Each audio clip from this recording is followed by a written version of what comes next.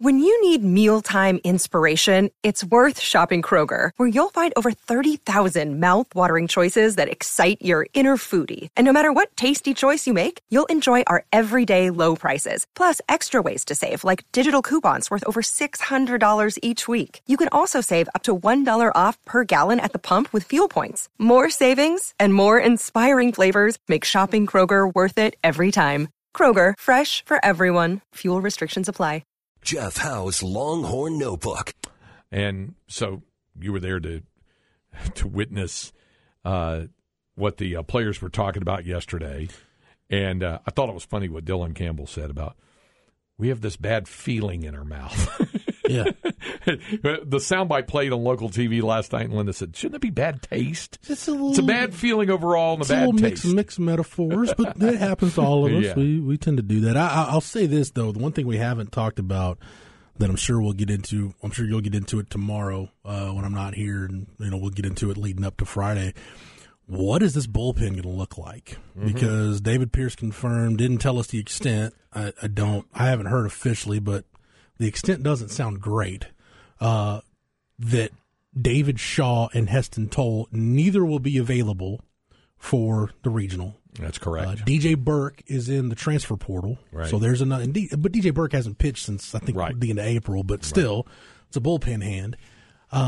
You also had Peyton Powell and Jared Thomas dealing with back injuries. So everybody got a chance to get healthy, but that bullpen, it was already shaky. So now, we talked about it on Friday, Craig, coming back from Arlington. If you're David Pierce and Woody Williams, I don't know what you do, to get somebody out of that bullpen that's reliable, that can get you an out when you need it. Now you're really at the point where you're going to have to get really good offensive production and get quality starts, plus out of Lucas Gordon and LBJ. I did think it was interesting what David Pierce said yesterday in the regular media session about how he and Woody were going to get together to clearly define roles, because he said, with all the mix-up for folks who said, well, shouldn't they have the defined, but not when you've had the ongoing injuries and the ever-changing roles, and LeBaron Johnson moving from the bullpen into the rotation and moving from the third game starter to the second game starter, and the return of Tanner Witt. There's a whole myriad of reasons why. And then who do you use to piggyback on Witt's start? Exactly. If you get to Witt, and it's not ideal. So they've had to adjust on the fly to a lot of that. So that's what he said that they hope to do, like what they had in 21, where you knew there were certainly clearly defined roles. Is that if you're either going to get one of Witt and or Cole Quintanilla and then turn it over to Aaron Dixon in the ninth. That was a really nice luxury to have. Exactly. So as a result of that, you wanted to that's one of the things they want to make sure they have a better handle on going into this week. It's a Louisiana team that's batting .288. There's not a lot of wall bangers. They hit 66 home runs total. Their leading home run hitter, Julian Brock, has hit 11 home runs. Where they hurt you is once they get on the bases. 161 stolen bases in 218 attempts. They also field very well, .982, the fielding percentage. They had some really impressive pitching performances throughout the course of the weekend, but had a couple of starters have to make second starts as well. I think the Longhorns will, in all probability, can expect to see a right-hander, Jackson Nezu go, and Nezu is 9-5 this year and a 6.14 ERA. He's worked a lot of innings, 85 innings, and he has 95 strikeouts. Walked 32, but he pitches to contact. He's allowed 82 hits this year and has allowed 20 doubles, only 9 homers, but he's also hit 10 batters and thrown 8 wild pitches. So we'll see how it is. Where they can hurt you, obviously, is offensively, and with their defense, the pitching, the Longhorns will have to try to get to the underbelly of that while having their own pitching work as well. And meanwhile, as they go on the attack, you have Eric Kennedy getting ready, fifth-year senior, last go-around for him. So he's been down this road in the postseason before. So in that media availability yesterday, he was talking about having one last opportunity with he and his mates to get back on the field in a postseason situation.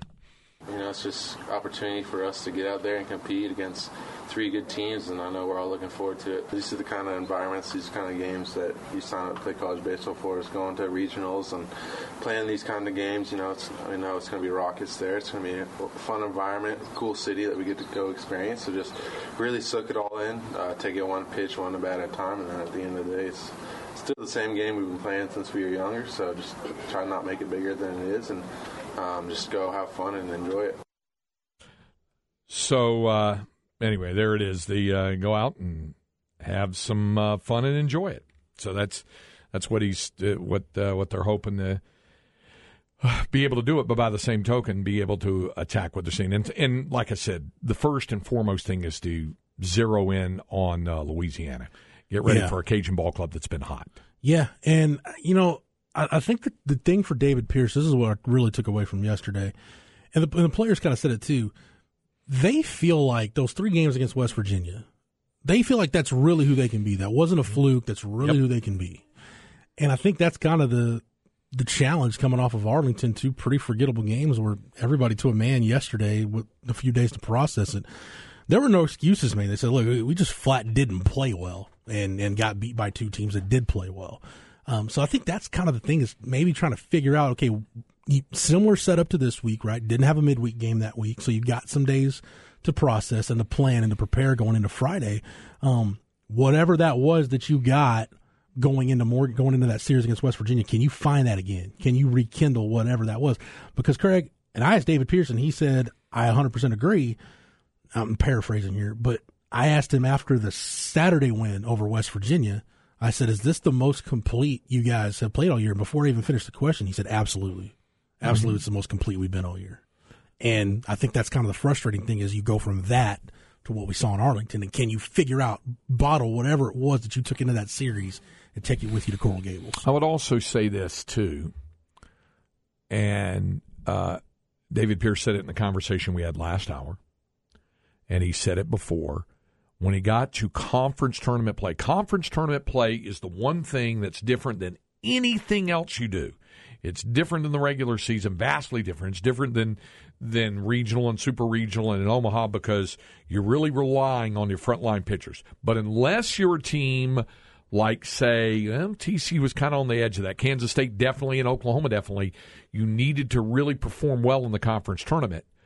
Unless that happens, you're not really in that same situation. So coaches have an eye, if they know they're going to be in the NCAA tournament, on the regional. How do I want to set up my pitching?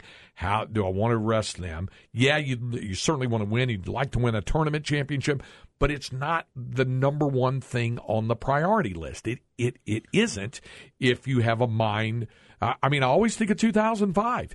They left Taylor Teagarden at home and Kyle McCulloch at home, knowing those guys were banged up, but they didn't want to. Augie and Tom Holliday did not want to risk something bad happening, worse happening. Leave it home.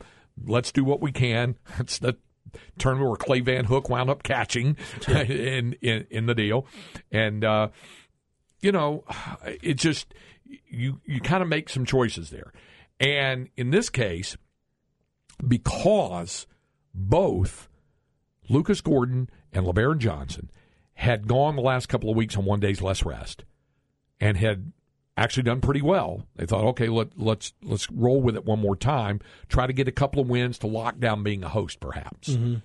And it didn't work out. And I think you could tell both were maybe a little bit tired, even though neither pitched horribly. Well, it's interesting, too, what Gino said yesterday when he met with us was because he pitched on Wednesday. I'm trying to remember the West Virginia series. He would have pitched on Thursday. That's correct. So basically, he said he used those couple days coming off that start as basically rest days, didn't do what he would normally do leading into a start. And then starting this week when they got back on, took the bus back on Thursday. So he said starting Saturday, then he started to approach it like, okay, I pitched last night. Now I'm going to do what I would normally do on a Saturday and a Sunday and on forward. So the value is in the rest there, is my point. But that's not to excuse the bad play. That's just they hit 175 as a team, and so that has nothing to do with pitching. There, so that's I was only talking about it from the pitching perspective. They've got to be able to. They have to, and Ty Harrington put it really well when he was on with Bucky and Aaron this morning. They can't, and all teams are in this situation. You cannot hang your hat on 2-out RBIs and 2-out hits. If you do, you're going to wind up short. That's like saying that you're betting on your kids for your retirement to take care of you or whatever. You're really running a risk. To go back to the basketball game last night, Charles Barkley made this point about the Celtics. He said when you look at the Celtics, they make a lot of tough shots. He said, but in this league, you're not going to get by on making tough shots. He said the teams that win, they're the teams that are able to get stops and turnovers and run-outs and easy shots. Those are the things that add up. Yes, you're going to have to make tough shots, but you can't make a living off that. No, same thing also with 2-out hitting, with runners in scoring positions. You got to get them home when you get them in the scoring position with less than 2 outs. I think that was a very, very important consideration. I would like to see them really utilize a short game. You put pressure on the other team defensively because you've got enough speed throughout this lineup to be able to do that. So I've said it ad nauseum. One of the first conversations I had with David Pierce when he took the job was he wanted an offense that can score in multiple ways, and that's one of the ways you can do it. Yes, this offense,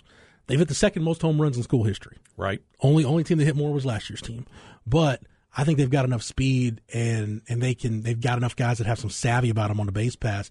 They can put a lot of pressure on somebody in the short game and in the run game. Yeah, and it would not, by the way, surprise me because of the extended rest of both of his number 1 and 2 starters to see him flip it for the regional and start LeBaron Johnson against a predominantly right-handed Louisiana ball club and then come back with Lucas Gordon against a predominantly left-handed hitting Miami team if they play Miami in the second game, if Miami knocks out the Black Bears of Maine. It's interesting too. I want to talk about more of this on Thursday, but LBJ is kind of his, especially if he starts that first game, we can get into it. But his evolution, I asked Pete Hughes about him after that K-State game, and he said he's been really good this year. He's at the point where you have to jump on his fastball. He said, and he throws it at such an angle, and it runs in on righties so hard. He said your only plan is you have to hope he messes up. Yep. Yeah, that it's up and it's off. And he said, and we were just fortunate that we caught a couple of barrels, and that's led to the one run they got off him. But that's the kind of mindset and kind of year LBJ's had going into this thing, kind of how he's evolved into a really, really good starting pitcher. Somebody asked, do the coaches call the pitches or the catchers? The answer is both. They'll do both. Also, the pitchers have the right to shake to it, and they do. Sometimes, if you're more comfortable, and all major league managers, I was watching a Dodger game the other night, they were talking about this, and I've heard college coaches say it. They would rather have their pitcher throw a pitch that they, as coach or manager, would not have called if that pitcher is convicted in throwing it and can throw it with more conviction than a pitch that they call from the dugout that the pitcher may not have as much confidence in. That's the thing, though. Like it's teaching guys to have confidence in themselves. Mike Leach used to do this, and all his quarterbacks have talked about it. There comes a point early in their time as a starter where he'll give them like an audible to a run at the line of scrimmage, and there's 3-4 guys in the box, and they'll run the pass play. He said, "Why didn't you check to the run?" Well, coach, you called a pass play first. It's like, no, they had 4 guys in the box. Use your brain, check to the run. So it's teaching guys just to kind of take control of the moment. If you feel comfortable doing it, if you see it, don't be a robot. Be coachable, but don't be a robot. Just go on your instincts. Yeah. So I mean, that's the real fine line when it happens like that. So that would be the case. Stoner said, I mean, it's not surprising because EK spent half his life playing at Texas, 10th or 11th year. He's only a 5th-year senior. But he has started in all 5 years, basically, including the COVID year. He was in a signing class with Calvin Murray, so he's gotten a good feel for this program.